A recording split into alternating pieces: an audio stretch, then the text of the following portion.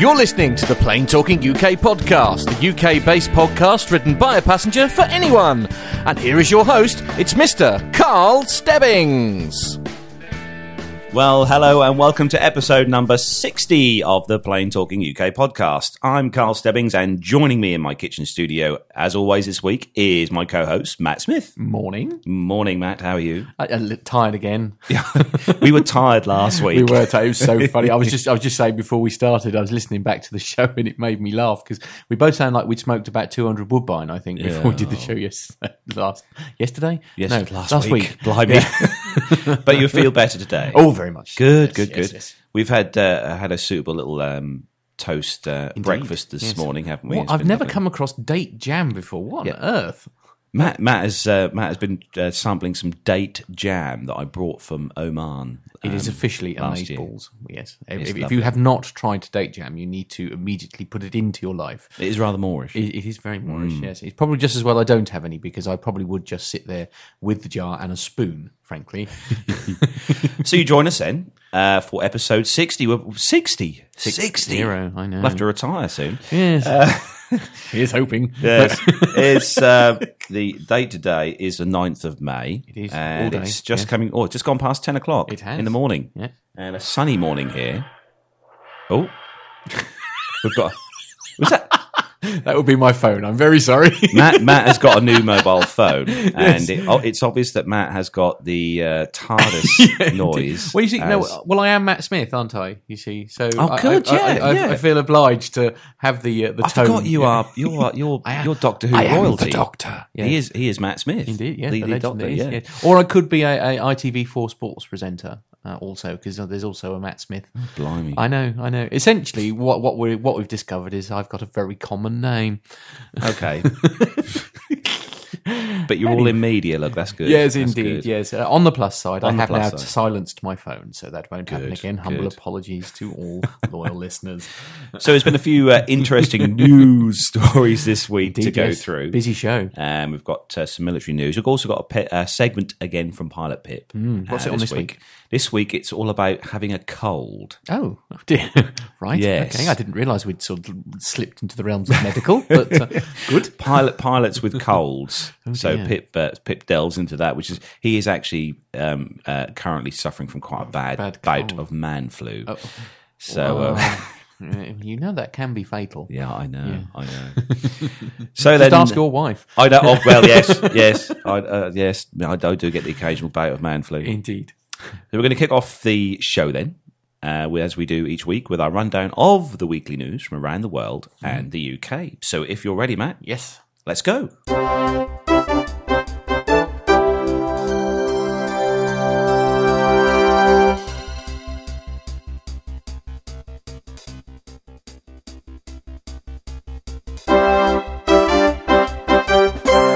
So kicking off this week's first news story then on the Jet2.com site. And Jet2.com and Jet2 Holidays have launched this week a brand new service for its customers flying from Manchester Airport called Twilight Check-In. The new initiative means people can drop off their luggage at Jet2.com's and Jet2 Holidays check-in area at Terminal 1 between 3 p.m. and 8 p.m. on the night before their flight. All they have to do is make sure they have checked in online beforehand, and they can fully relax on the morning of their holiday, safe in the knowledge that their bags will be securely waiting for them at their destination. The brand new service is currently being trialled at Manchester Airport with the leading leisure airline and package holiday specialist looking to make it available at other bases in the near future. Steve Heapy, CEO of Jet2.com and Jet2 Holidays, said, "We pride ourselves in giving our customers the very best service, and we want to ensure they have the smoothest start possible to their holiday. Twilight Check-In is just one of the many new initiatives we have planned to make our flights and holidays even more hassle-free.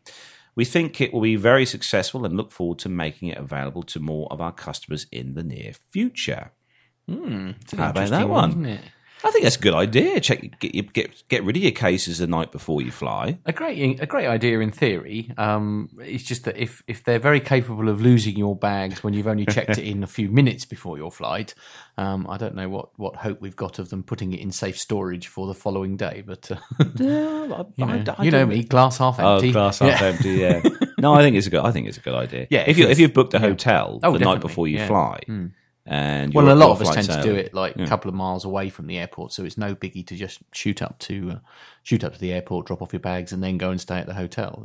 No, I'm yet to use Jet2. I haven't tried Jet2 yet, but they are a very popular airline. Right. Where do they normally go?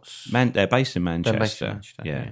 They do a lot of the European destinations, sort of Spain and stuff like that. Manchester's answer to Ryanair, basically. Yes, yeah. And on that note, Ryanair, this is on the telegraph.co.uk, it's on their travel section, and the headline, How Ryanair Charges British Travellers More, which I don't think is a great shock to everyone. Telegraph travel research shows how Britons pay more for a Ryanair flight than any other nationality. As I pointed out before, Ryanair has always been, this is not me, this is Nick Trend who's writing the article. Okay. As I pointed out before, Ryanair has always been shameless in the way that it applies a €1 equals £1 exchange rate when converting its additional charges into sterling. This means that passengers booking and flying out of Britain end up being charged much more than those in the Eurozone. I was reminded of this distinctly unfair situation when the airline announced this week that it was cutting a couple of its standard charges. Ryanair's airport check-in fee has been reduced from €70 down to €45, and its missed departure fee has been reduced from €110 to €100. Read the press release, it says. The new fees convert to £33.54 and £74.53 respectively. But the release neglected to mention that for anyone flying from a British airport, the new fees would be much, much higher, at £45 and £100. So as well as its scale of additional charges, I thought I'd better have a closer look at the rates at which Ryanair converts its basic fares into different currencies. Let's take the example of a return flight from Stansted to Pisa in June. How much you pay depends on which extras you book, so I've selected 2 return fares on the same flights. One basic rate with no extras, which came out at £93.98, and one which included a 20-kilogram bag of luggage and reserved premium price seats, which ended up at £185.96. The passenger who makes a return journey from Pisa to London, however, will pay much, much less. Fares charged in euros on exactly the same Ryanair flights come out at only £80.36 and £148.82 respectively. So the UK-based passenger is paying up to 25% more. Here is the basic breakdown. So we'll just look at this in detail now.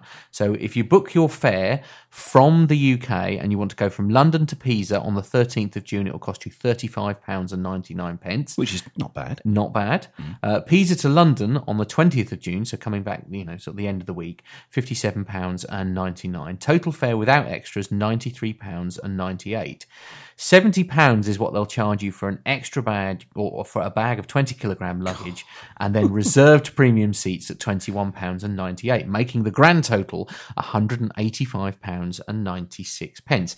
In reverse to that, if you do that while you're based in Pisa, so if you're in Italy, same flights, so it's the same day, 13th of June, and it's it's €39.99, which works out at £29.76. Then you've got the Pisa to London trip, which is €67.99, which is £50.60.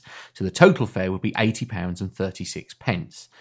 You add the extra luggage at £52.10 and the reserve seating at £16.36. The flight is £148.82. Wow. The exact same flight, going the same way. So you're flying from London to Pisa and then Pisa to back. And it is essentially that. So it's it's almost worth opening up a bank account in somewhere in Europe and then just pinging across the money that you need to book your flight.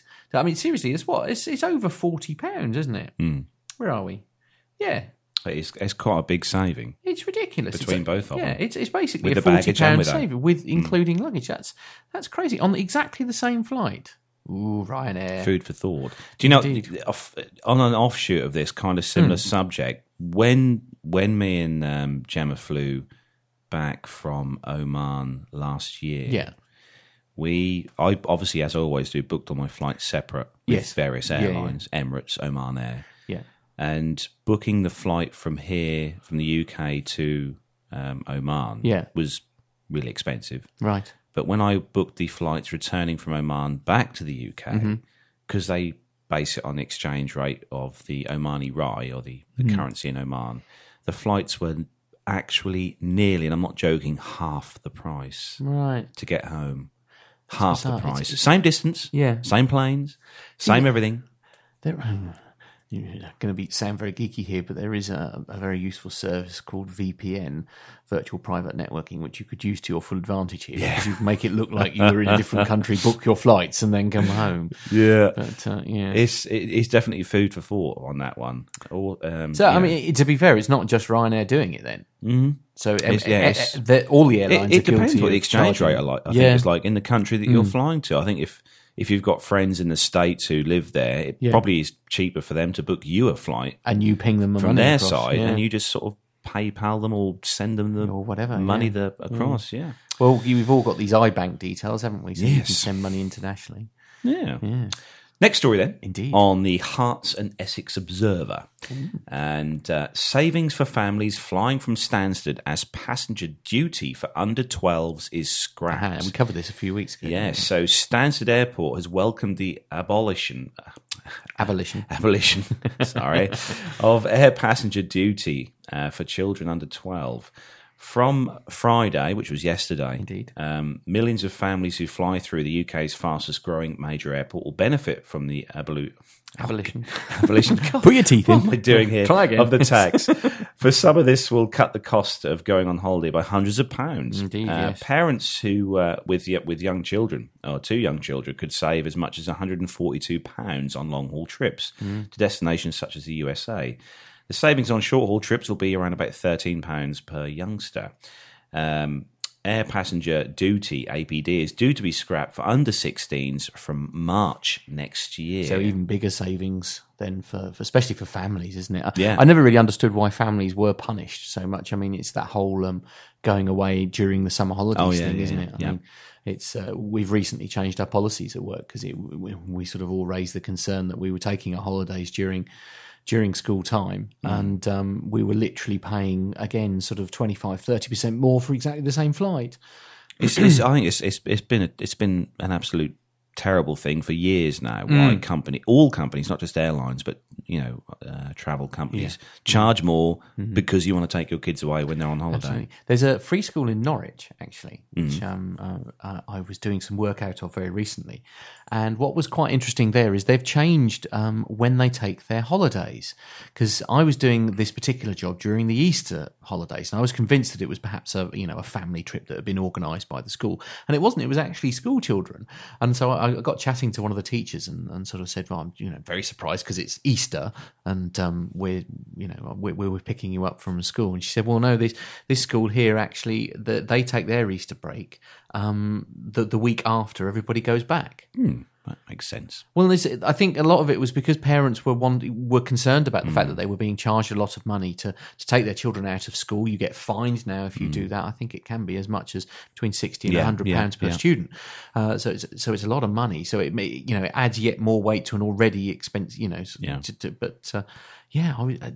that was it basically. The policy is that they take their holidays a week later, so that everybody, including the teachers, can take advantage of cheaper holidays. And you think, well, that's very, very interesting. Yes. Any families, any guys and girls out there with children, drop us a line, drop us an email. Let us know what you think about these the the hike in costs to take your children away on holiday during the summer season. It's not fair, is it? I mean, because you want the children to have these new experiences by going to these different European or long haul or wherever, and it's just not fair if you're going to be fined per if you've got 2 children. I mean, that's a lot of money to add to your holiday, isn't it? So the next story is one I picked out especially for Matt, because Matt's coach never breaks down, but this one.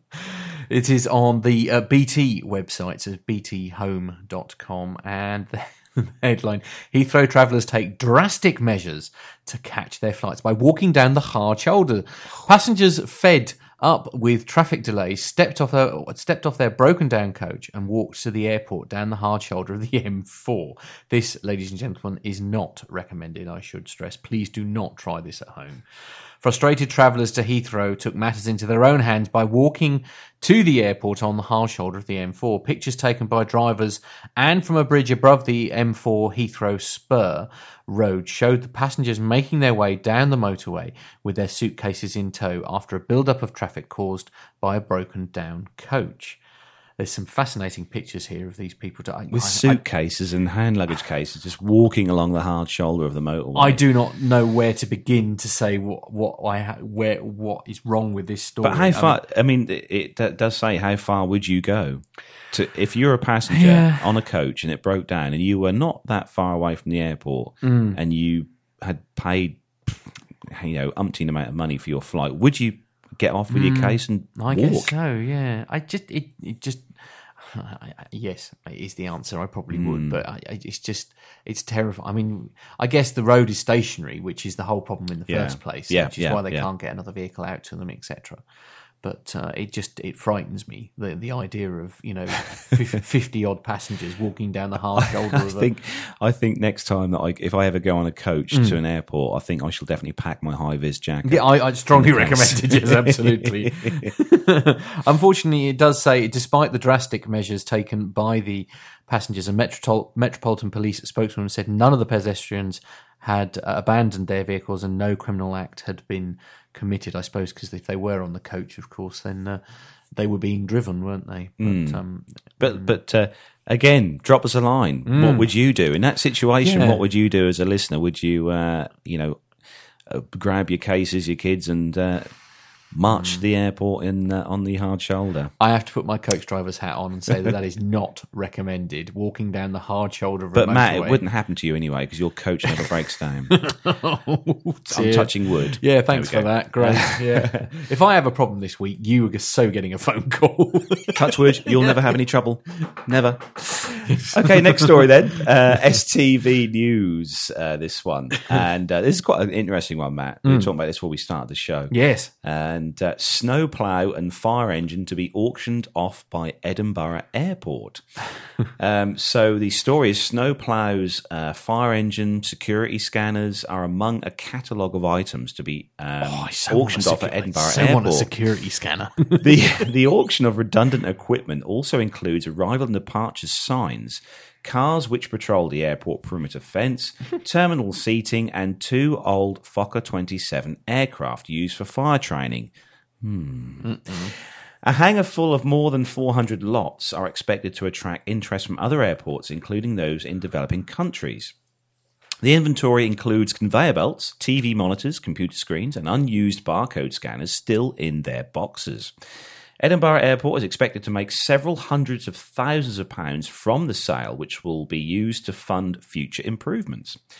A Cobra fire tender is likely to go for around £40,000, and the security scanners are expected to be the items that attract the most attention.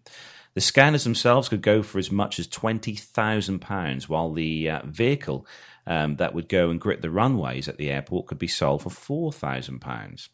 The 2 old Fokker 27 aircraft will only be available to view on special requests as they are situated on airside on the airport itself at Edinburgh.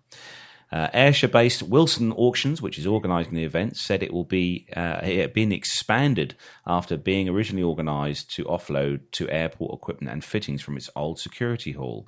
Wilson commercial manager Bob Chambers said, "One man's junk is another man's profit." True.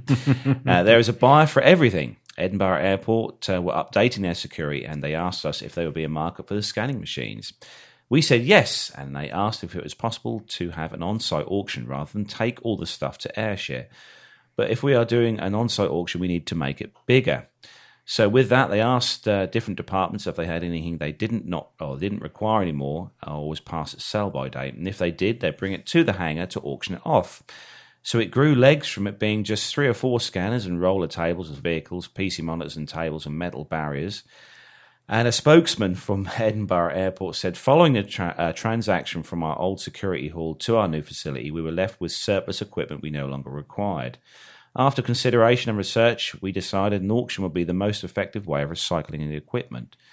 Any money generated will be reinvested into the airport, ensuring we continue to provide customers the best for our customers. Now, I want to set aside any fears that the listeners may have about this particular story. And the good news is, ladies and gentlemen, I have confiscated Carlos's credit card. Yeah. Nobody panic. I'd only buy one of the Fokker 27s. Yeah, whatever. I want a scanner machine. I don't know what I'd use it for, but I just want the X-ray scanner. Yeah. Oh man, Can X-ray random stuff. Be great fun. I could see you X-raying your computers and laptops and stuff just to see what they look like. Yeah, it's fine. Yeah. Yes, I could take the side off, but where's the fun in that? It'd be just like owning your own MRI machine. I know. I wonder what the listeners would have. There's bound to be a lot of the listeners who would probably have the fire and rescue tender, the fire engine. Yes. My boss's other half would probably be very excited about owning his own, because he's with Bungie's finest. I think he'd rather enjoy that. Anyway, next story. This is on the travelweekly.co.uk, and the headline is: New Airbus contains more than 1,000 3D printed parts. The new Airbus A350 XWB contains more than 1,000 parts which were created using 3D printing, it's been revealed. The BBC reported that the aircraft manufacturers have only recently been able to use the technique on such a scale, with the 3D printed elements on the A350 allowing it to be delivered in time in December last year. James Woodcock, an expert on 3D printing with Rapid News, told the BBC, "From what I can gather, it's certainly an unprecedented in scale. Historically, the use of 3D printer parts has been used in military aircraft rather than the commercial passenger jets. The parts were manufactured by Stratasys under supervision by Airbus. The news means that the A350 XWB contains more 3D printed parts than any other aircraft." I'm not surprised about this story, because more and more things are being 3D printed. I remember, if you might have seen it on Facebook. Actually, there's been a fantastic a story where a doctor had actually used a 3D printer to they had a blind patient who was having their ultrasound scan, and they discovered this. Obviously could listen to the heartbeat and things, but as where you or I would be able to look at the image, they couldn't do this, and so the doctor basically made a 3D rendering of the baby growing inside, so that the mum could actually feel, could see the image, if you like, using touch. So it's a wonderful bit of technology. What would you if you had a 3D? I think I know the answer to this. Probably got the word TriStar in it. But if you had a 3D printer, what would you print, Carlos? No. You think I'd say a whole entire TriStar? More or less, no, yes. I'd love a model, a really nice scale model of a TriStar. Of a TriStar, yeah. Yeah, ironically, you could probably buy one for far less than it would cost for you to have a 3D printer. But they're a dying breed now, Matt. The TriStar. There's what 3D printers? No, TriStars. No. We're not going to get into that anyway. Okay. Oh dear. Anyway, next story then. Next story then is on the Forbes Life website. Ooh. And an awesome picture on here. For those of you who go on the Forbes Life website.com, you'll see there's a picture on here with the story showing the cabin interior of the Virgin Atlantic. And the story is Virgin Atlantic aims to elevate the premium experience on the new 787 Dreamliner fleet. Ooh. So with its cheeky marketing, consciously cool vibe, and exemplified by crew uniforms designed by Vivienne Westwood. No. Who? And fearless flag waving of high-profile owner and charismatic adventure extraordinaire Richard Branson, Virgin Atlantic has always had a certain cachet. Now, with the recent launch of its hotly anticipated 787-9 Dreamliner, which we've covered before, Indeed. it may also offer one of the best top-tier flying experiences money can buy. With one premium cabin referred to in fittingly British style as upper class, Virgin's version is now raising its game thanks to its new cutting-edge fleet, currently flying from Boston, Logan, Washington, DC, Dulles, Newark, and New York, JFK, to London's Heathrow, with Los Angeles launching in May and San Francisco this fall. Virgin is shooting to have 21 Dreamliners by 2018. Wow. The upper class experience begins well before arrival in the airport with a complimentary private transfer service for passengers both to and from the terminal within a 75-mile distance. What? Oh, that's us. That's out of the way then. Indeed. Virgin Atlantic's goal is limo to lounge in 10 minutes or less, an aspiration that is arguably dreamier than the actual Dreamliner itself, and may alone justify the cost of a ticket for many. And it's just about on the money, thanks in large part to Zippy, private security channel. There's also a drive-through service option, pre-register and check-in from the comfort of your chauffeured car. And the Virgin Tick will meet you curbside to grab your bags and hand over your boarding pass so you can head straight to security and on to the clubhouse. There are a few more inviting places that await than Virgin's Clubhouse Lounge at Heathrow. Large, modern, and decidedly groovy. It combines a mod 60s vibe with space-age Jetsons-inspired chic.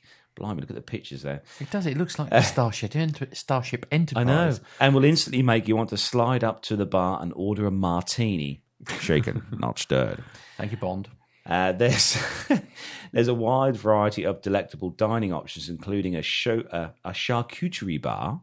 A what? Brimming with an array of artisanal meats and cheeses and a la carte menus boasting a world-class burger, along with more internationally inspired... Go to all that and you have a burger.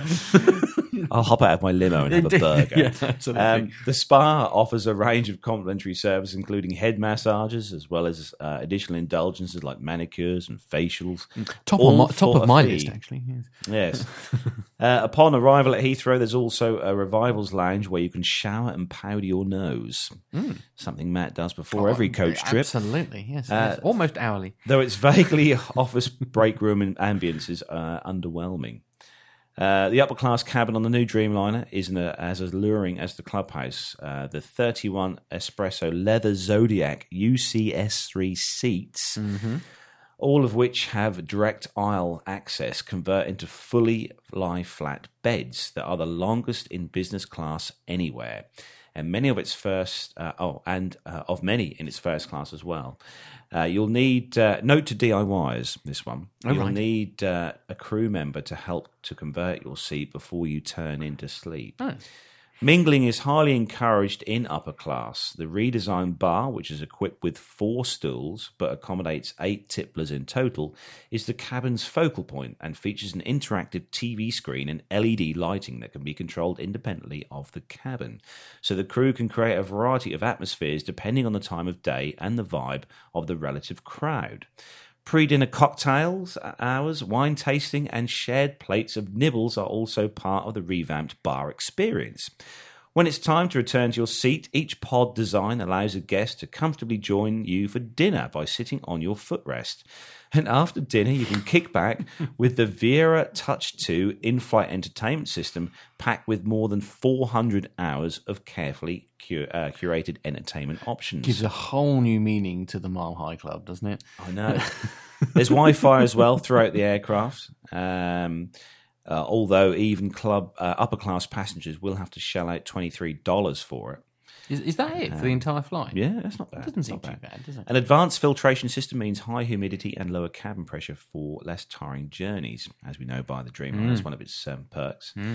And also, don't forget, the Dreamliner itself is also 60% quieter than other aircraft and has those extra large windows that can be dimmed electronically as well. Dimmed electronically? So then they look pretty... I love that lighting, the mood lighting, which they've got on there. That purple, sort of pinky purple colour. I don't know. I don't know. It just reminds me of a nightclub.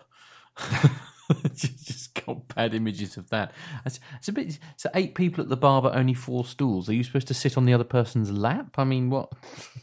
I don't know. It does look pretty I mean, it does. Yeah. Unless me and Matt win the lottery this Indeed, weekend, yes. we're not going to be booking upper class tickets No. with Virgin. No. But perhaps if there is any listeners at all out there who have the privilege of flying with Virgin in upper class, Especially on the 787. on the 787-9 Dreamliner, do send us a message. Let us know your please. experience and what you thought of the whole. Does it live thing. up to the hype? Yes, definitely. Anyway, next story.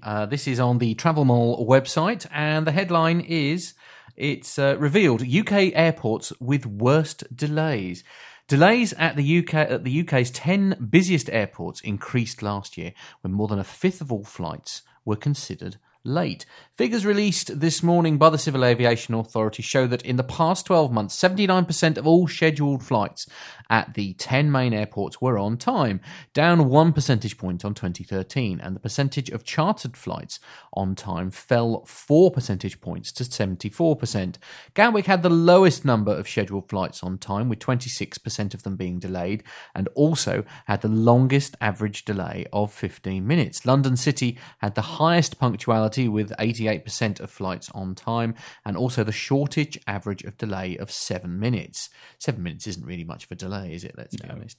Heathrow, Manchester and Newcastle all saw improvements on time performance, while the other 7 airports all saw punctuality drop, with the biggest fall at Luton, surprise, surprise, down 5 percentage points. Across all scheduled flights, the average delay last year was 12 minutes, which was the same as 2013. Across all chartered flights, the average delay was 18 minutes, up from 17 minutes the previous year. CAA Group Director for Regulatory Policy, Ian Osborne, said, "Arriving on time matters to passengers, and our work helps ensure consumers have the best data and information to make better and more informed choices. In the last 5 years, punctuality has been improving, and it is therefore disappointing to see a small dip in performance in the last year. Notwithstanding this, the industry has had to deal with some unseasonably poor weather and a number of overseas air traffic control strikes, both beyond their control. With this in mind, we expect the industry to continue to build on overall positive trajectory and to do all they can to improve punctuality performance further." Well, indeed, there's not really a lot more you can say to that. I've never actually had any massive delays when we've been flying before. I have once coming back from Ireland. The way, but that was because it did literally snow like nothing you've ever seen. So I do. But you fully can't do nothing understand. about the weather, though. No, absolutely. But a lot of the delays are I would imagine, are predominantly weather related, aren't they? If you get to, because thunderstorms obviously near airports are a big no as well, and we had a lot of those last year. It says, like you said, the average delay in 2014 of 12 minutes. That's not massively. It's not a lot. It's is not it? a lot, really. No. You can live with 12 or 15 minutes, can't you? I mean, it's when it gets into the hours that it becomes a real Especially problem. if you're sitting in upper class on Virgin. Oh, it must and be you were torture. delayed taking Yeah, off. it must It'll be torture. It'll be horrible. Yeah, absolutely. How would you cope? We could go to the bar. Excellent. Yes. Yes. Yes. Next Mine's story. a Then. pint. Yes. I don't think they do. I didn't know they didn't do beer. I think they do just sort of shorts and stuff. Oh, dear. Scotch and stuff like that. Bar. Good Lord. I know. That's what we need. Not even a gassy lager. We need a real, proper, traditional British airline with a bar on board, Ale. with ale pumps and stuff like that. I don't know where to begin to tell you how that's not possible. Oh, I suppose. I know. Oh, yeah, with the beer. Well, and the ale. I suppose you could have a bright barrel, couldn't you? Yeah. Or have it just filtered before it's barreled, or It doesn't work like that. Okay. Okay. Yeah, a bright barrel would be your only way. Yeah, and then it wouldn't last very long, so you'd have to make sure that all the passengers drank it. So British Airways, that's for you. If you're listening, British Airways, can we have a onboard bar with real ale? Yeah, preferably a bright barrel from the old pub. Light just up the road. Just up the road here, yeah, definitely. The old Light ale. You wait, we'll get some response now from BA. Okay, Flight Global, next story. And American Airlines inaugurates 787 in latest step of fleet renewal. Those of you who follow us on Facebook, you'll have seen this pop up this week on our news feed. So American Airlines introduced its first Boeing 787-8 between its Dallas-Fort Worth and Chicago O'Hare hubs today, or this week. The latest in a string of new aircraft types at the U.S. carrier. Flight AA2320, the Fort Worth, Texas-based One World Alliance carrier's first revenue Dreamliner flight, departed Dallas-Fort Worth International Airport at 7:31 in the morning, bound for Chicago O'Hare International Airport with a water cannon send-off. The 787 operating the first flight registration November 801 Alpha Charlie and MSN 40619 is one of 5 that American has taken delivery of since January. It was delivered in February. This really is just another testament to what American is becoming, says Fern Ferdinands, Vice President of Global Marketing at American. Ahead of departure at the gate in Dallas, the 787 represents a transformation that's happening at American. The fact that we have the youngest fleet in the industry right now, and we're taking 2 new airplanes a week this year. The airline anticipates having 13 787-8s in its fleet by the end of 2015. Many of which will replace older Boeing 767-200ERs and 767-300ERs that are being retired. Plans to remove 13 767s this year, which American have. American is now the first carrier to take delivery of all of Boeing jets that have ever been built, from the 707 all the way through to the 787. That's quite an achievement. Cheers. Sales director for the Americas at Boeing Commercial Airplanes at the event made that comment as well, that they'd had all these different aircraft from from Boeing. Right, I mean, God, that must have been that's a huge amount of aircraft: 727, 737, 74, 75, 76, 77, or the 777, 787. And the 74, that's a huge commitment to Boeing. Definitely. All the sevens. Yeah. All the sevens, yeah. It's a phenomenal fleet renewal program, says Ferdinands. American will add a 787 international service in June. The aircraft will replace a Boeing 777-200 on flights from Dallas-Fort Worth to Beijing on June the 2nd, to Buenos Aires on the 4th of June, and Shanghai, Pudong on the 26th of June. The 787 will take over the carrier's flights between Chicago O'Hare and Tokyo Narita on the 19th of August. It's just a perfect airplane for the type of rotation that we do here in Dallas between Asia and South America, says Ferdinands. American has outfitted its 787s with 226 seats, including 28 lie-flat business class seats, 57 extra legroom economy seats, and 141 economy seats. This compares to the 260 seats on its 777-200s and 209 seats on its 767-300ERs. The airline has firm orders for 16 more 787-8s and 21 787-9s, with deliveries through till 2018. The Send Fleets database shows it as options for another 58 aircraft. The atmosphere was jovial on the inaugural flight to Chicago, as a majority of passengers were on board primarily to experience the aircraft rather than go to get to the Windy City. Passengers milled about during the flight, checking out the premium cabin and the new features on the Dreamliner. And AA2320 arrived 4 minutes early at 9:23 local time in Chicago. Good. Yeah. Early on its first flight. That's what it's a good sign. That it's great. I mean, we've heard nothing but good news just lately about the 787. I think it's battery woes. I think I've been I mean, with any sorted out, I think with any new project, obviously you are going to get teething problems, aren't you? You just got to hope that the life-threatening ones, if you like, have already been kinked out before it hits the skies. I think it's good for Boeing as well. That American have shown a commitment, real allegiance, that amount of aircraft to Boeing, and they're certainly showing no signs of sort of moving towards some sort of Airbus or anything like that. It's good news. Well done, American. On to the next story. This is one for me. This is Tech on man. Indeed, digitalspy.co.uk, and we were covering sort of in-flight entertainment a little bit earlier, and also on a previous show. And the headline in this, in tech news on Digital Spy, is Amazon Prime members will be able to stream content on JetBlue flights. Amazon has teamed up with the American airline JetBlue to provide its customers with access to the instant video library while in the air. The company will provide its films, television shows, Kindle books, music, and apps, all built into the JetBlue Fly-Fi hub. The films and television shows will be completely free for Amazon Prime customers, while non-members will be able to rent content individually. This marks Amazon's first foray into in-flight entertainment, with Vice President of Digital Video at Amazon, Michael Paul, saying, "We will raise the bar in inline entertainment. If you're worrying about getting signal while on board, the streaming service will use JetBlue's Fly-Hi, a satellite internet connection, which is powered by Exceed Internet.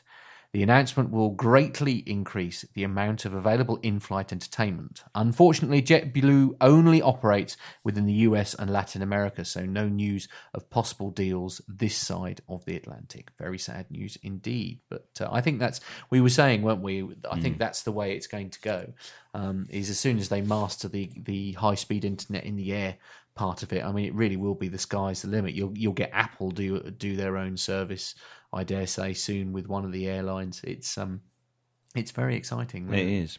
Yeah. It seems to be it's such a huge thing now, having all this entertainment and Wi-Fi on board aircraft. It is, and flights and stuff. And in a time where you never use, and of course, there was a time where even if you did a short haul flight, you often had in-flight entertainment. As we're now sort of like the short haul flights, you have nothing, but long haul flights, it's like being on a cinema.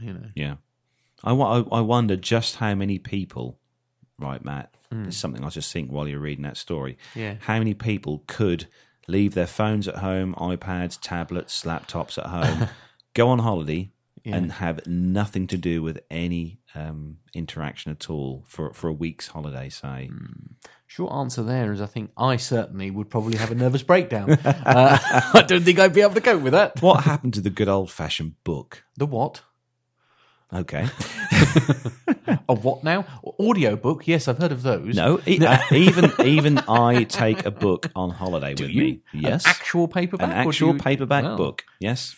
It is flipping 99.99% of the time related to aviation. Right, there's a shock. But I do take a book on holiday. Right. See, what you need to do is have the ideal. You need to have one which is a paper-based thing of aviation that was printed at Clays. That's what you Yes, don't mention the word Kindle.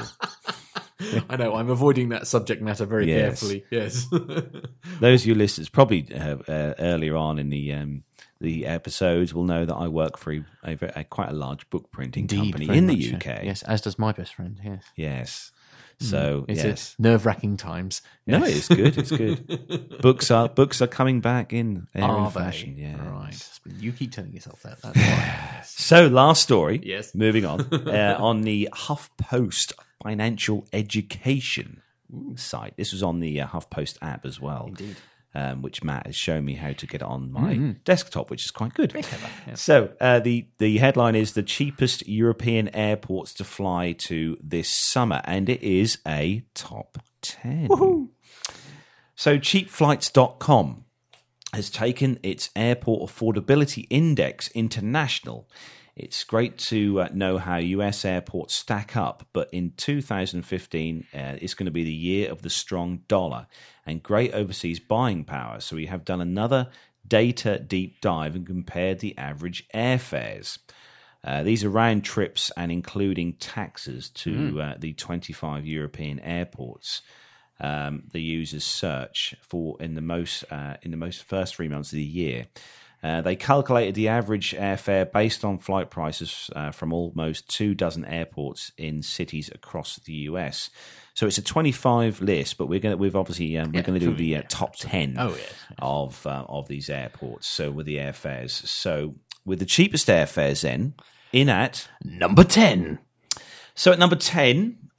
With an average airfare of being $737, is Lisbon in Portugal. Oh, that's a surprise. Number 9. At number 9, it is Schiphol Airport in Amsterdam, the Netherlands, with an average price being $729. Fly into there from Norwich mostly, don't you? If you're Yes. going anywhere other than sort of Very Jersey. big hub. Very big hub. Indeed, yes. Number 8. And number 8, it's Shannon in Ireland. Now, where is that? It's an island. Great help, thanks. Yes. We need Mark Maiden here. Yeah, Northern or Southern Ireland. I don't know. We'll have to ask Presumably, Mark. I presume it's Southern Ireland. I don't know. $722, that one. Okay, good. We'll get Mark will probably reply to us for Indeed, this. yes. Yeah. Abuse us terribly for he it. will. Yes.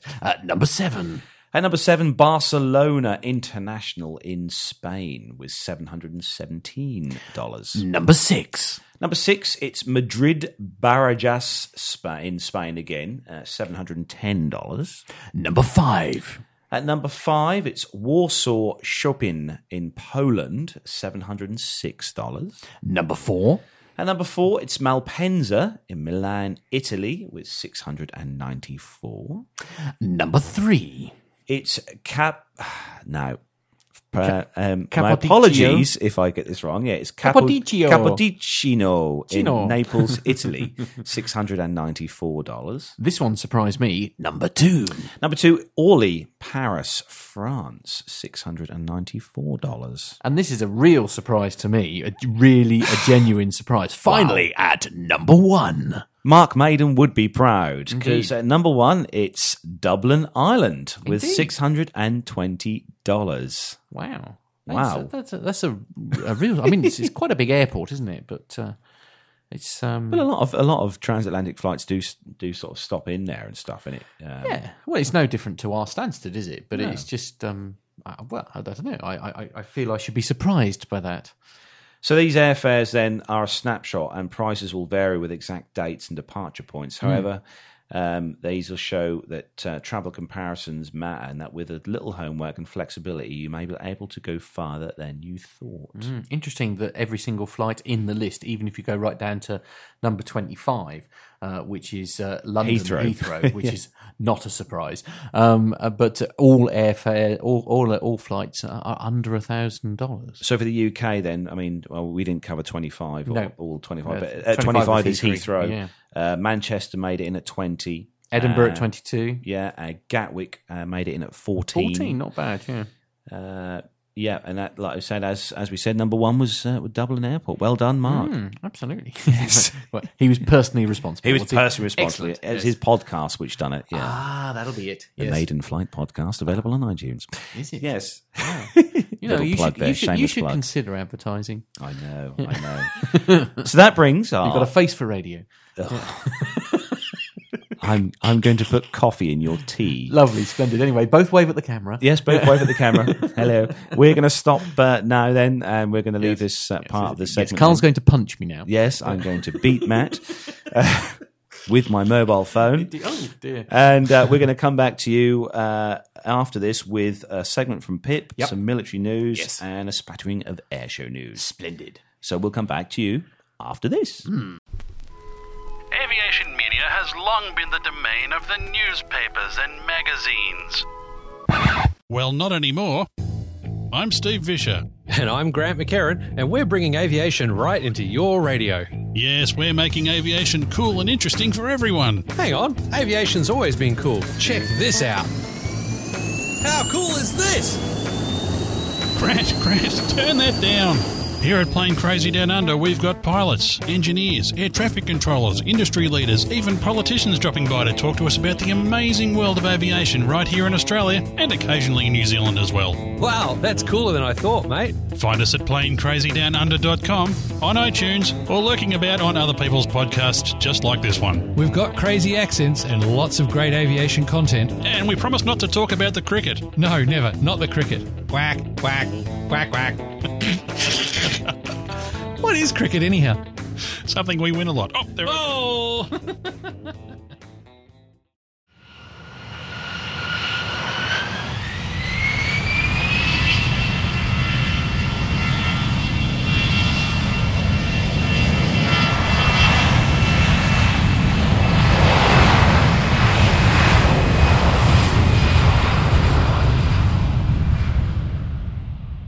So we're back. Tea and everything, and biscuits, and Matt's even got some roasted nuts. Enough about my personal problems. It takes Matt back to his pub days, I think. Does very much so. Yes. Good old times bag when I of was the roasted size of a nuts. house. Yes. Half the man. Indeed. So we've got a few military stories to We go have. through this week, and like I said, we've got those and Pip's bit and some airshow news. So if you're ready to do some military news, Matt, Let's get cracking. let's get cracking.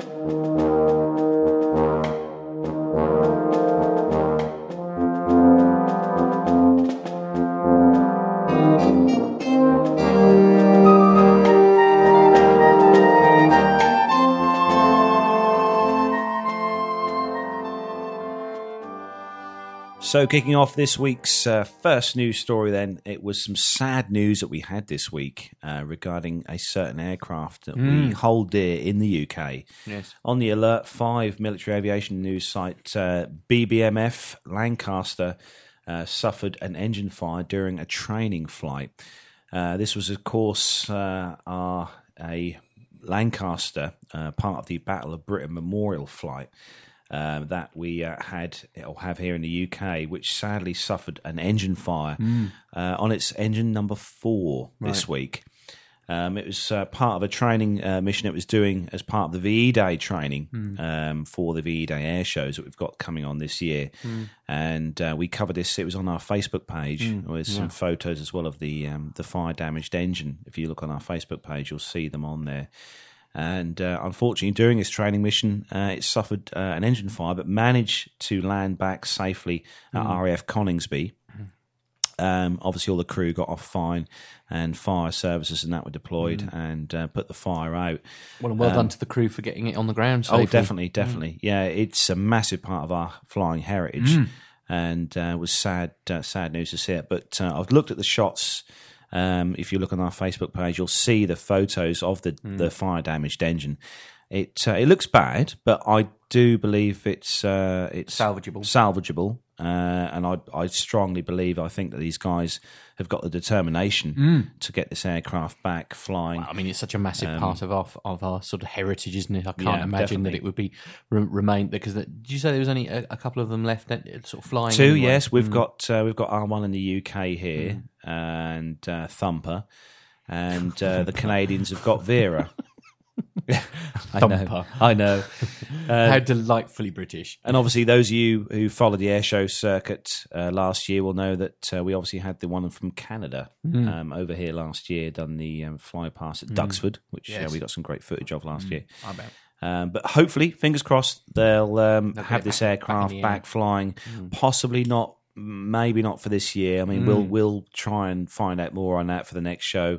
To see if they're going to get this flying for this season. Well, yes, and to be fair, Simon posts quite regularly sort of updates on that and red arrows and all sorts on the Facebook page, as I'm sure you've seen. But yes, fingers crossed they'll get it back in the air as quickly as possible. Yes. Next story, this is on Flight Global, and the headline is Lockheed Martin unveils improved Desert Hawk. Lockheed Martin has unveiled its Desert Hawk version 4, which is no longer designed to break apart from landing and has almost twice the endurance of the third iteration of the small UAV operated by the British Army. The new model has been waterproof to operate in maritime environments and can survive landings in water. It can also fly through steady rain and heavy snow, says the company. The new design maintains the 8.2 pounds or 3.7 kilogram weight as the Desert Hawk 3, but endurance rises to 2.5 hours from only 1.5 hours, and it has an improved 360-degree electro-optical infrared full-motion video camera. Lockheed Martin Business Development Manager Andy Haller says that the Army does not currently have a requirement for the improved design, but the changes were based on user feedback. Haller said that the flight control system has changed from analog to digital, but the most noticeable difference is when the new model lands. Now we're going to deep stall, so it drops out of the sky within 2 meters precision. Blimey, that's a very small margin, isn't it? Haller says the original Desert Hawk, when it landed, it absorbed the impact by the wing breaking off. It doesn't do that anymore, but you can still disassemble it. The Army introduced the Desert Hawk in 2009 and deployed it in combat in Afghanistan and Iraq as an urgent operational requirement. So this particular aircraft then, or UAV, the Lockheed Martin Desert Hawk, is, as we said, a remotely controlled UAV manufactured by Lockheed Martin. Yeah. Primary users being the British Army. Right. And the Hawk is used by the 32nd Regiment Royal Artillery of the British Army. It's used as a tactical surveillance system and has seen use in Afghanistan. Right. It's made mostly of foam. Really? Resembling to a hobby-grade model aeroplane. Essentially, guess what's why it only weighs sort of 8 pounds, basically. Has an electric driving pusher propeller power plant, so the propeller pushes it along, Right.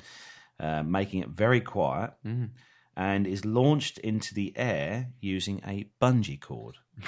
Wow.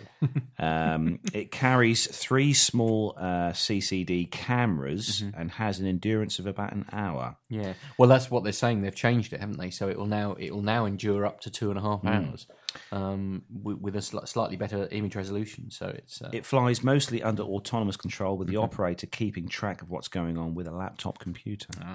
So there we go. Bit of info on fly-by-wire, that. the ultimate fly-by-wire.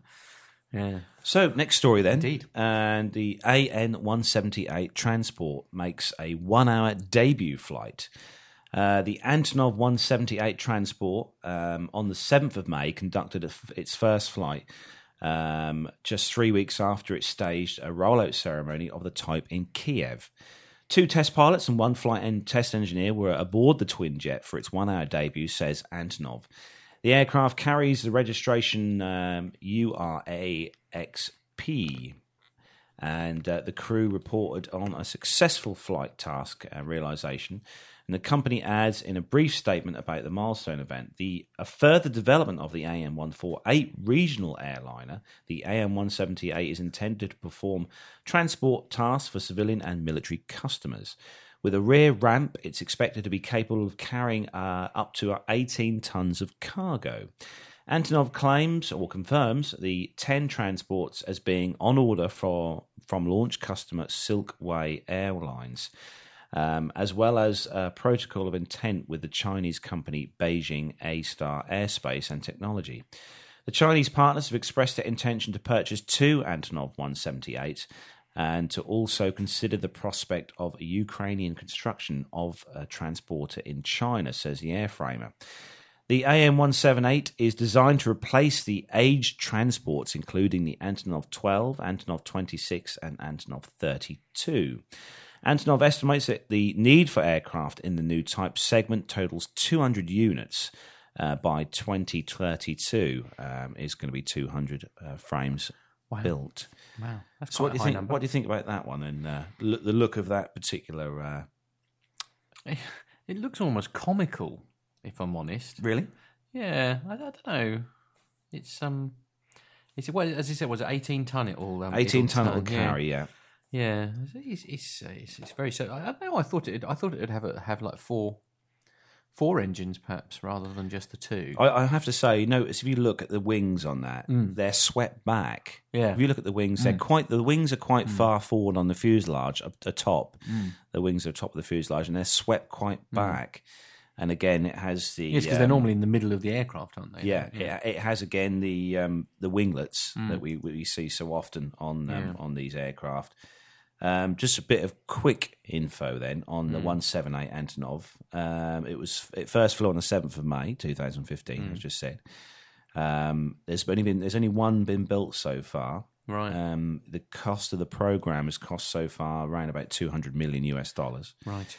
And they're currently saying it's going to cost around $20 to $25 million to buy one of these aircraft. That's not a lot, actually, is it? When you think, you're buying.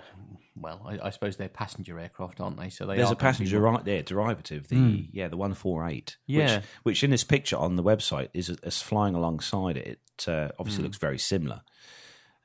Just the actual military version's got this the rear door that drops down at the back. When we've been covering sort of Airbus and Boeing and their aircraft that are going for sort of like the hundreds of thousands rather than sort of 20 million, hundreds of thousands of millions.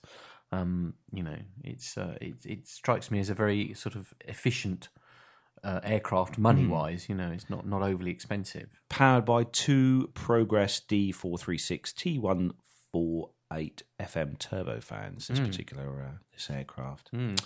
So, next news story. Next story. This is on the Royal Air Force website.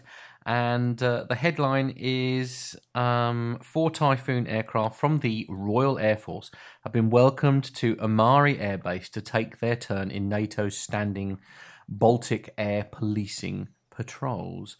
So the UK is once more taking its turn to enhance NATO's Baltic air policing mission with 4 Typhoon aircraft deployed to Amari Air Base in Estonia. The Royal Air Force detachment will augment for 4 Norwegian aircraft in Lithuania. Thank you. To safeguard the airspace of the Baltic states through until the end of August. The Estonian Minister for Foreign Affairs welcomed that the RAF as a demonstration of allegiance, alliance, solidarity, carrying a visible sign and sound, which was the whisper of freedom. The RAF Detachment 121 Expeditionary Air Wing, led by Wing Commander Stu Smiley, took over the NATO task from the Spanish in front of Air Vice Marshal Gary Waterfall, Air Officer commanding No. 1 Group, responsible for the RAF's fast jet capability. Having arrived directly from RAF Lossiemouth after a journey of a little over 2 hours, the 4 jets from 6F Squadron of the Royal Air Force are set to play their part in ensuring that aircraft are available on high readiness ground alert to investigate any unknown approaches to the Baltic airspace. The jets will also carry out training and practice scrambles. NATO Baltic air policing missions have been carried out continuously since 2004. The Royal Air Force's previous enrolment was in 2014, based out of Lucas? I don't know why I'm having so much trouble saying that. I'm so sorry. Chris Holtby, OBE, the British ambassador for the Republic of Estonia, delivers a speech to a multinational audience upon the arrival of the UK Typhoons in Estonia. So, yes, peacekeeping as always. It's good. It's good to see that we can get on with our neighbours across the sea. There are very few that we don't get on with. I know. Really. I mean, we're sort of a relatively... Everyone needs to work together rather than fight each other. But there we go. That's another Easier story said than altogether. done, yes. So, last story then, on the Alert 5 military aviation news site again, and mega picture here of is this great, aircraft. isn't it? The USAF starts guided test launch of the AIM-9X from the F-22. The US Air Force has started the integration phase of the AIM-9X missile on the F-22. And the first guided launch occurred on February the 26th at the China Lake Test Range, and a BQM-34 drone was shot down. The BQM-74 drone is one that is used quite very frequently by the Air Force as an unmanned sort of target practice type drone.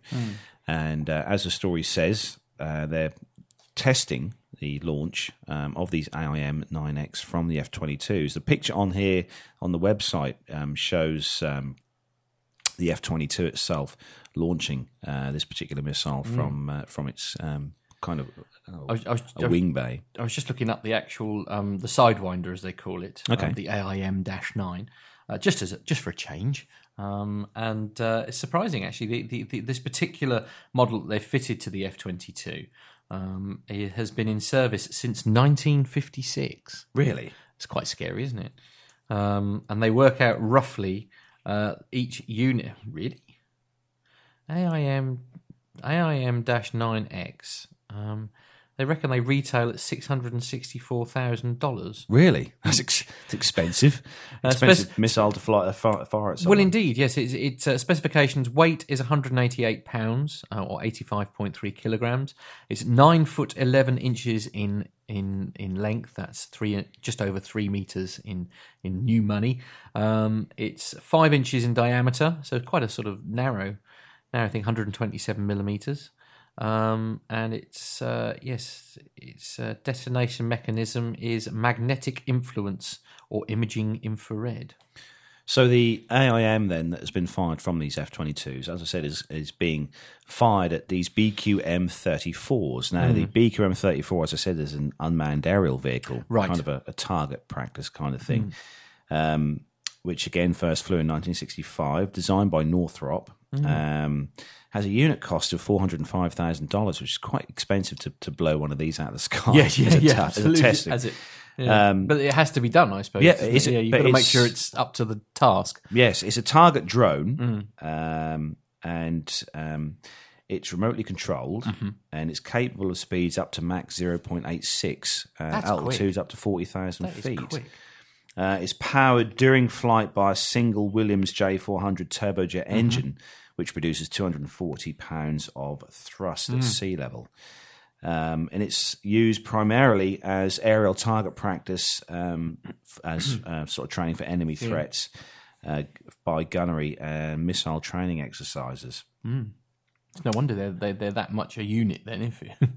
I know the picture which I've found of the BQM-74 is it's being launched from a ship. Oh, really? Out to sea. Yeah, so. rather than from a drone directly. Yeah. But going back to the F-22, obviously this is another thing that the F-22 is going to be able to do, another string to its bow. A very agile craft. Yes, and I hope that we see one of these at RIAT this year. They see the F-22 seems to be something that they're quite keen on sort of making very multi-role, isn't it? Because it can take anything from sort of sidewinders to sort of dropping bombs out the bottom, you know. It's an awesome aircraft to see. I really, really do hope we see that this year at the air shows. It'd be great to see that. Yeah, absolutely. We hopefully will see one because there's 195 currently being built, 187 of them being operational aircraft. Wow, yeah. Mostly with the US. Yes. So, but yeah, let's hope we see they'll bring one across the pond for us.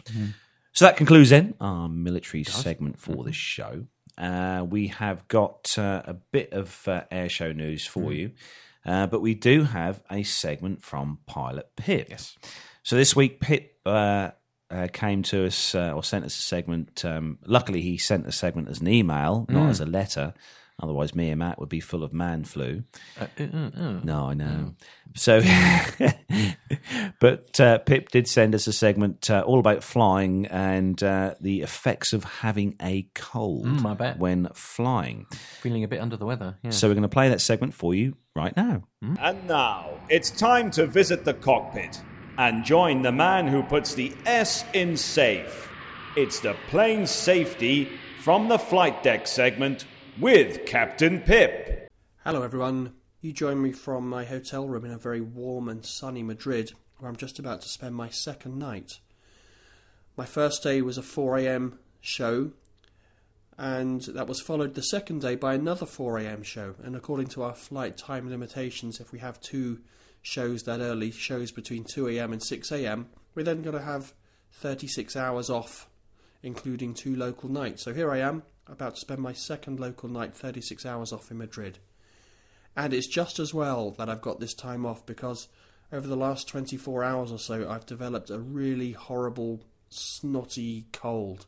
You can maybe hear that my voice is a little bit croaky. So it's been nice to have a little bit of time off here.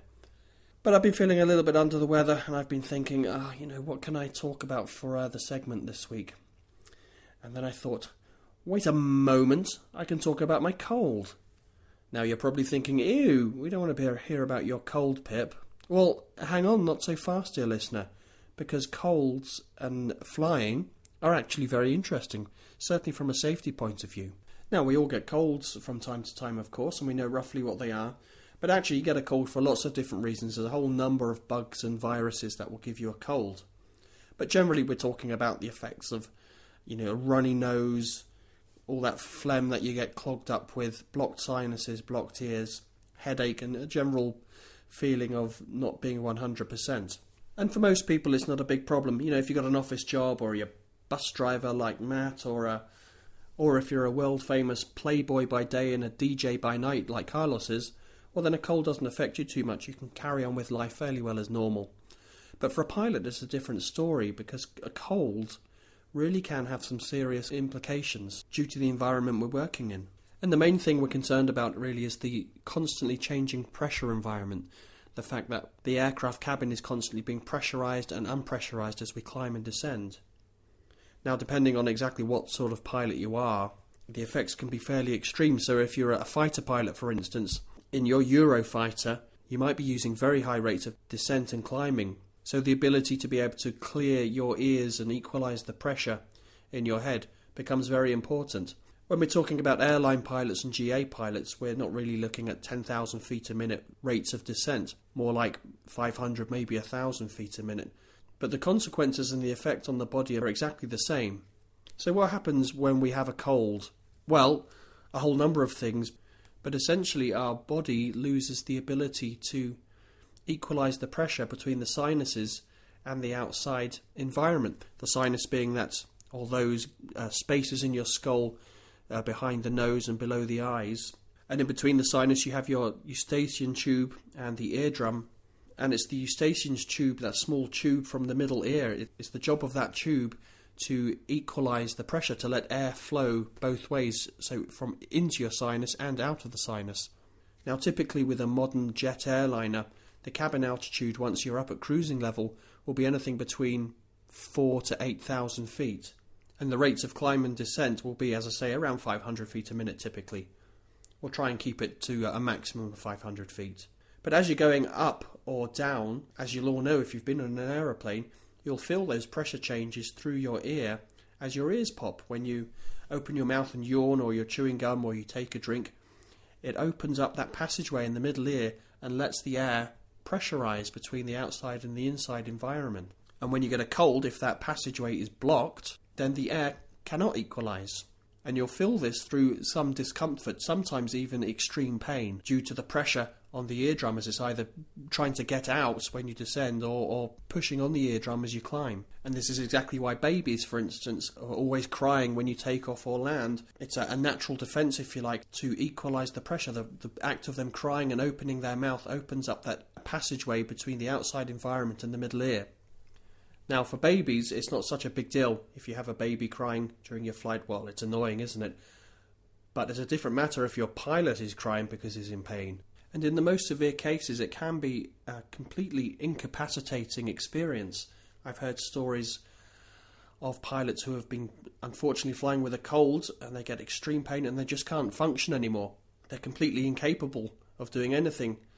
And aside from the immediate danger of not being able to fly the plane anymore, there's also a real danger of doing some permanent damage to your ears. Puncturing an eardrum, for instance, will leave you unable to work for several weeks. But even if we're not talking about the worst cases, if we're just talking about mild colds, at best it's still a distraction. It's keeping you from concentrating on the primary task of flying the aeroplane. And as well as the distraction of trying to clear your ears on the way down, it also just degrades your performance generally. You know, you're feeling a little bit under the weather, your muscles are aching a little bit, you're tired. You know, we've all been there. It's not an ideal situation for flying an aeroplane. It's also not very good cockpit etiquette, for want of another word, because, you know, you're in a small metal tube with this very dry, recirculated air. So if you're sitting next to a guy for a couple of hours and you've got a cold, chances are you're going to pass it on to him, and he won't thank you for that. Now, it may be just me, but whenever I have flown where I've been a little bit under the weather, I've always only found it a problem during the descent rather than the climb. And I'm not entirely sure why that is. I did try to find out. So as the aeroplane is climbing, the cabin altitude is also climbing. Obviously not at the same rate or up to the same level that the aircraft is going to, but it is gradually going up, and therefore the pressure in your head is gradually getting higher than the air outside. So therefore, to equalise the pressure, that air needs to come out from your sinus and middle ear to equalise with the outside pressure. And then conversely, when you're going down, when you're descending, the cabin altitude is slowly increasing or getting lower to the ground, to put it another way, and therefore, having already equalised your air pressure during the cruise, the air then wants to get back inside your head to equalise. And it's that I find tends to be more difficult. Going up, not such a problem, but coming down, it seems you sometimes have to work a bit harder to get the air to equalise. You know, doing that, it's called the Valsalva manoeuvre, where you hold your nose, close your mouth, and blow like you're blowing up a balloon, and it pushes out on the air drums to try and make them pop. Now, I mentioned briefly GA pilots, and the problems are exactly the same for them. Although they're generally not going as high as we are in the jets, you know, they're only going up to 2, 3, 4, maybe 5,000 feet usually. So the difference in air pressure between the ground and their cruising level is not as great. But the fact that their aircraft are unpressurised, their rates of descent that they're experiencing are generally a little bit higher. So maybe 1,000 feet a minute, maybe 1,500 feet a minute. And you'll really start to feel that on your eardrum and in your inner ear. And that again can cause, if you've got a bad cold, some real pain and discomfort. The advantage we have in the airline is that we can control the rates of descent a little bit. We can, increase it or decrease it. Whereas in a GA aircraft, you don't have that option, except to actually descend lower. So I've heard stories of people in their GA aircraft, their Cessnas and things, such like Carlos is flying, where they've had a cold and they're starting to feel some pain on the way down. The only way they can stop that is to climb back up again to altitude and then let the pain go away, then descend very, very slowly, so it makes it more manageable. So flying with a cold is a bad idea. That's the general rule. If you've got a cold, well then don't fly. Now that seems like a very easy solution, doesn't it? Don't fly phone in sick. But actually, I bet if you were to take a straw poll of a bunch of pilots, that 100% of them will admit to having flown at least on one occasion with a cold. Probably quite often, in fact. And why is this so when the dangers and the consequences are so well documented and so obvious to us all? Well, a couple of factors really. Money being one of them. If you're being paid by the trip or by the hour, for instance, then you do not want to have to take 2, 3, 4 days, maybe even a week or more off work to recover from a cold. Because all the time you're lying in bed watching daytime telly, you're missing out on earnings. And secondly, it comes down to the sickness policies of individual airlines. Now, at SafeJets, our sickness policy isn't perfect, but it's certainly not as bad as some of the ones I've heard about. We can have up to 15 days sick per year and still be paid. After 15 days, it's another story. But certainly at other airlines, if you were to call in sick, for instance, more than 3 times in a year, you'll then be called in to see the management and you'll have a disciplinary process started against you. And I think policies such as this, they're fairly common at most companies anywhere, but they're designed for people who are not flying aeroplanes. When you're talking about pilots, you have to take into consideration the environments and some of the special dangers that they face. And often the sickness policies of companies do not address that at all. You know, the policies are written by HR people, certainly people who don't understand flying, and they're just not appropriate often to the pilot lifestyle. You know, we all get colds, we can't help getting a cold, even if you're a pilot. But sickness policies and potential loss of earnings can be a very persuasive factor when you're weighing up whether to call in sick or not in the morning. So for me, sitting in my hotel room now with a stinking cold, if I get called up to go flying tomorrow, well, I will be calling in sick. Luckily it's my last day tomorrow, so I'll just be going home anyway. But I'm certainly not in a fit state now, or probably not for a couple of days, to go flying. And as I say, I'll admit I have done it before, and it hasn't been a comfortable experience at all, not one that I'd wish to repeat. Anyway, that's all I've got to say about colds and flying. I need to go and blow my nose now, and then email this little segment across to Carlos. I hope I don't pass him on a computer virus. Oh, bad joke. Sorry about that, folks. Must be my ill health. Anyway, until next time, fly safe and stay healthy. Over to you guys in the studio. Bus driver? Oh, I am offended. Really?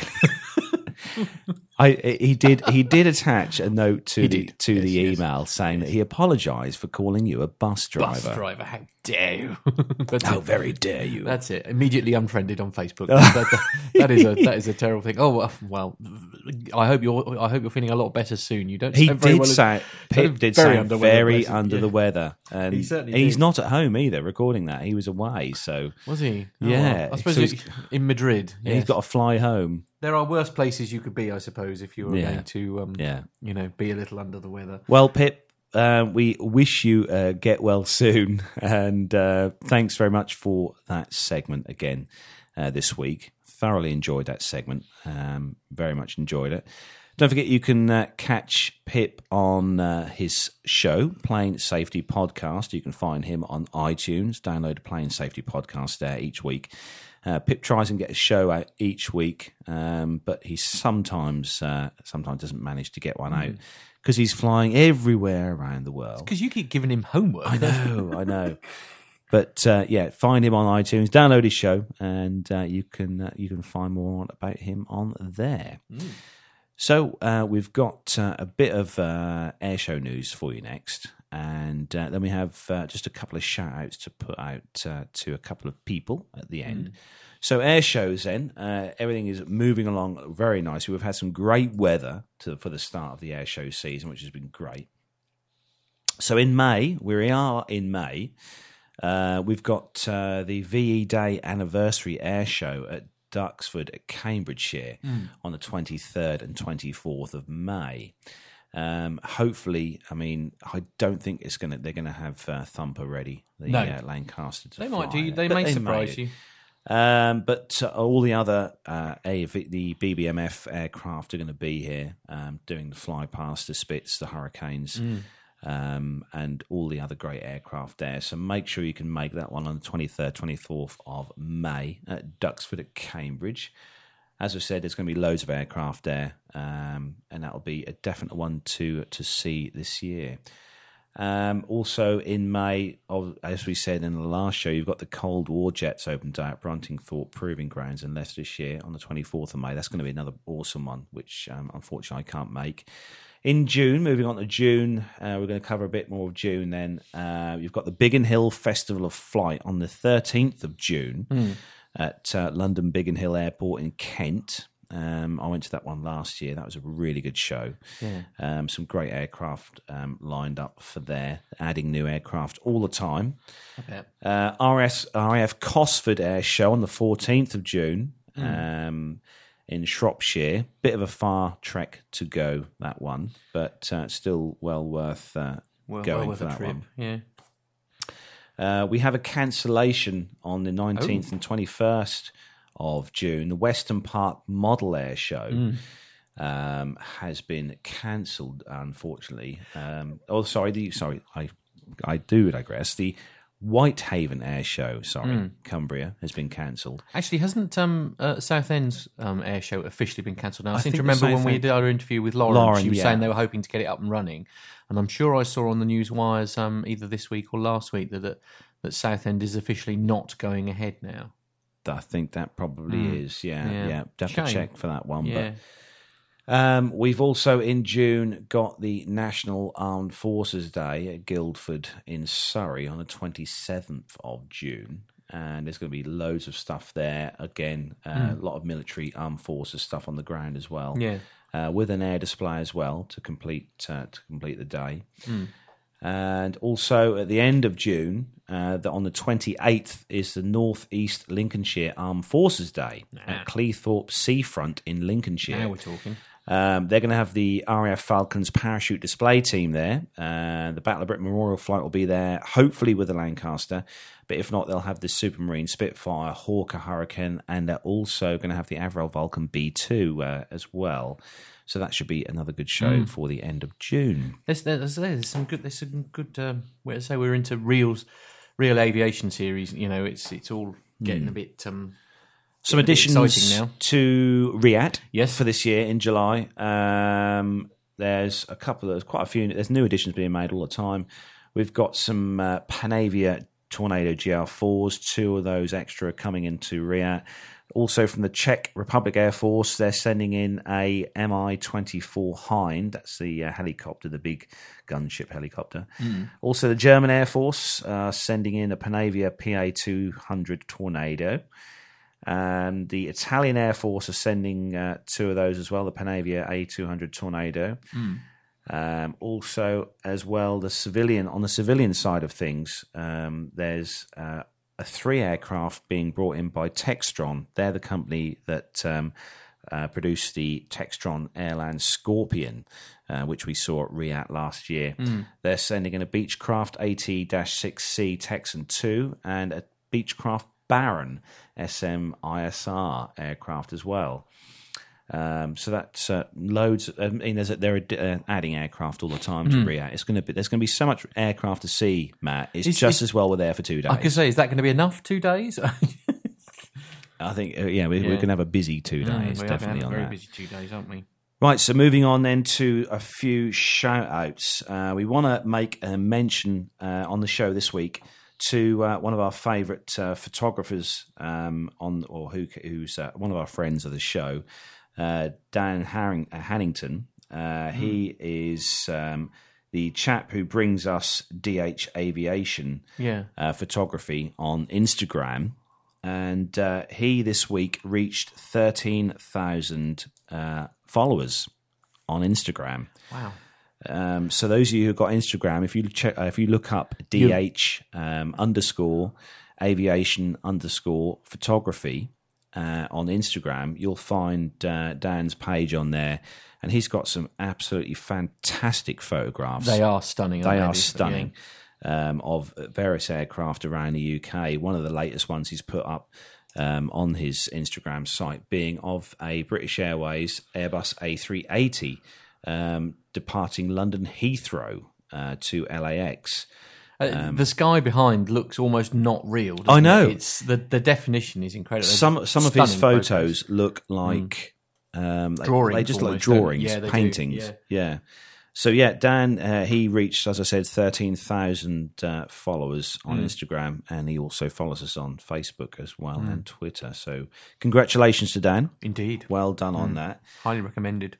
Also on the Facebook page, we're going to say a hello to as well a few people, David Barnshaw and Tony Kitchen, Simon Cantwell, Tina Green, and Jacob Darlington Brown as well. They're all friends on Facebook who like lots of the news stories we post on there. So hello to you guys as well. Indeed. So there we go. That's it. It's episode 60 in the can. In the can again. Yeah, definitely. So don't forget, you can find us on Facebook and Twitter. Yeah. To go to, there's also the website. It's www.planetalkinguk.com. You've got links to the show and getting in contact. You've also got links to fantastic photos. And a few of the people that we've been talking about, like the photos we were mentioning. You've also got Facebook. That's facebook.com/planetalkinguk. And it's twitter.com/planetalkinguk. Excellent. Just a quick one as well. I forgot to mention as well, hello to Alan Bales as well. Big thanks to Alan because he flew over the airfield yesterday and did he? he sort of. Oh yes, you had a lesson yesterday, didn't you? Yes, I did. How did that go? Oh, I had 2 more solo flights. 2 more. Oh dear. Yes, on my own. Well, you survived, obviously. Yeah, I'm still here. Yes. I had. Blimey, it was nearly an hour and a half in the sky, but I had another 20 minutes on my own solo, which was brilliant at the end of the day. And just done 2 circuits. You showed me one of your landings. Actually, yes, I did have the camera on. The camera on in the cockpit of the Cessna. Surprisingly, not as bouncy as I expected. I expected you to at least leave the ground once. It's just very good job. It was brilliant. It was really good. It's a lovely weather. The weather was fantastic, and it was very warm. In stark contrast to this morning, it has to be said. Yes, a bit windy today. Very much so. But no, I had a really good lesson. Great. There's loads of activity at the flying school yesterday, including Alan Bale, including Alan, who just gave us a fly past with his pit special, which was good to see Alan. That's what Lauren flies as well, isn't it? Yes, Special? Lauren, Yeah. she flies a pit special as well, yeah. Alan's one being slightly different because Alan's one is an open cockpit. Oh. Yes, which made for some quite interesting ATC calls between him and Richard, our controller, in the control room at the school yesterday. Because I'm almost terrified to ask. No, well, to be fair, it is an open cockpit, so bear that in mind. But it was a bit Right, you know. yes. Yes. What? I'm sorry. But he didn't land. But hopefully, fingers crossed, Alan's going to come into the airfield next Saturday when I'm there and land. Oh, good. Yes. Excellent. Yeah. That will be good. Yes, so that's it. We're going to be off then. We're going to leave you be. And don't forget to join us next week for episode number 61 of the Plain Talking UK podcast. Fingers crossed we have got a huge guest lined up for next week. He was due to be on this week, but due to operational stuff, he couldn't make it on the show today. But fingers crossed, touch wood, and fingers and toes and everything. Yes. We're going to have him on the show next week, which will be awesome. Indeed. That's the trouble with the aviation industry. They're also very busy. So from me, Carlos, then, it's a sunny start to the weekend. Goodbye. Yeah, and from you, Matt. And it is also goodbye. So goodbye. Goodbye.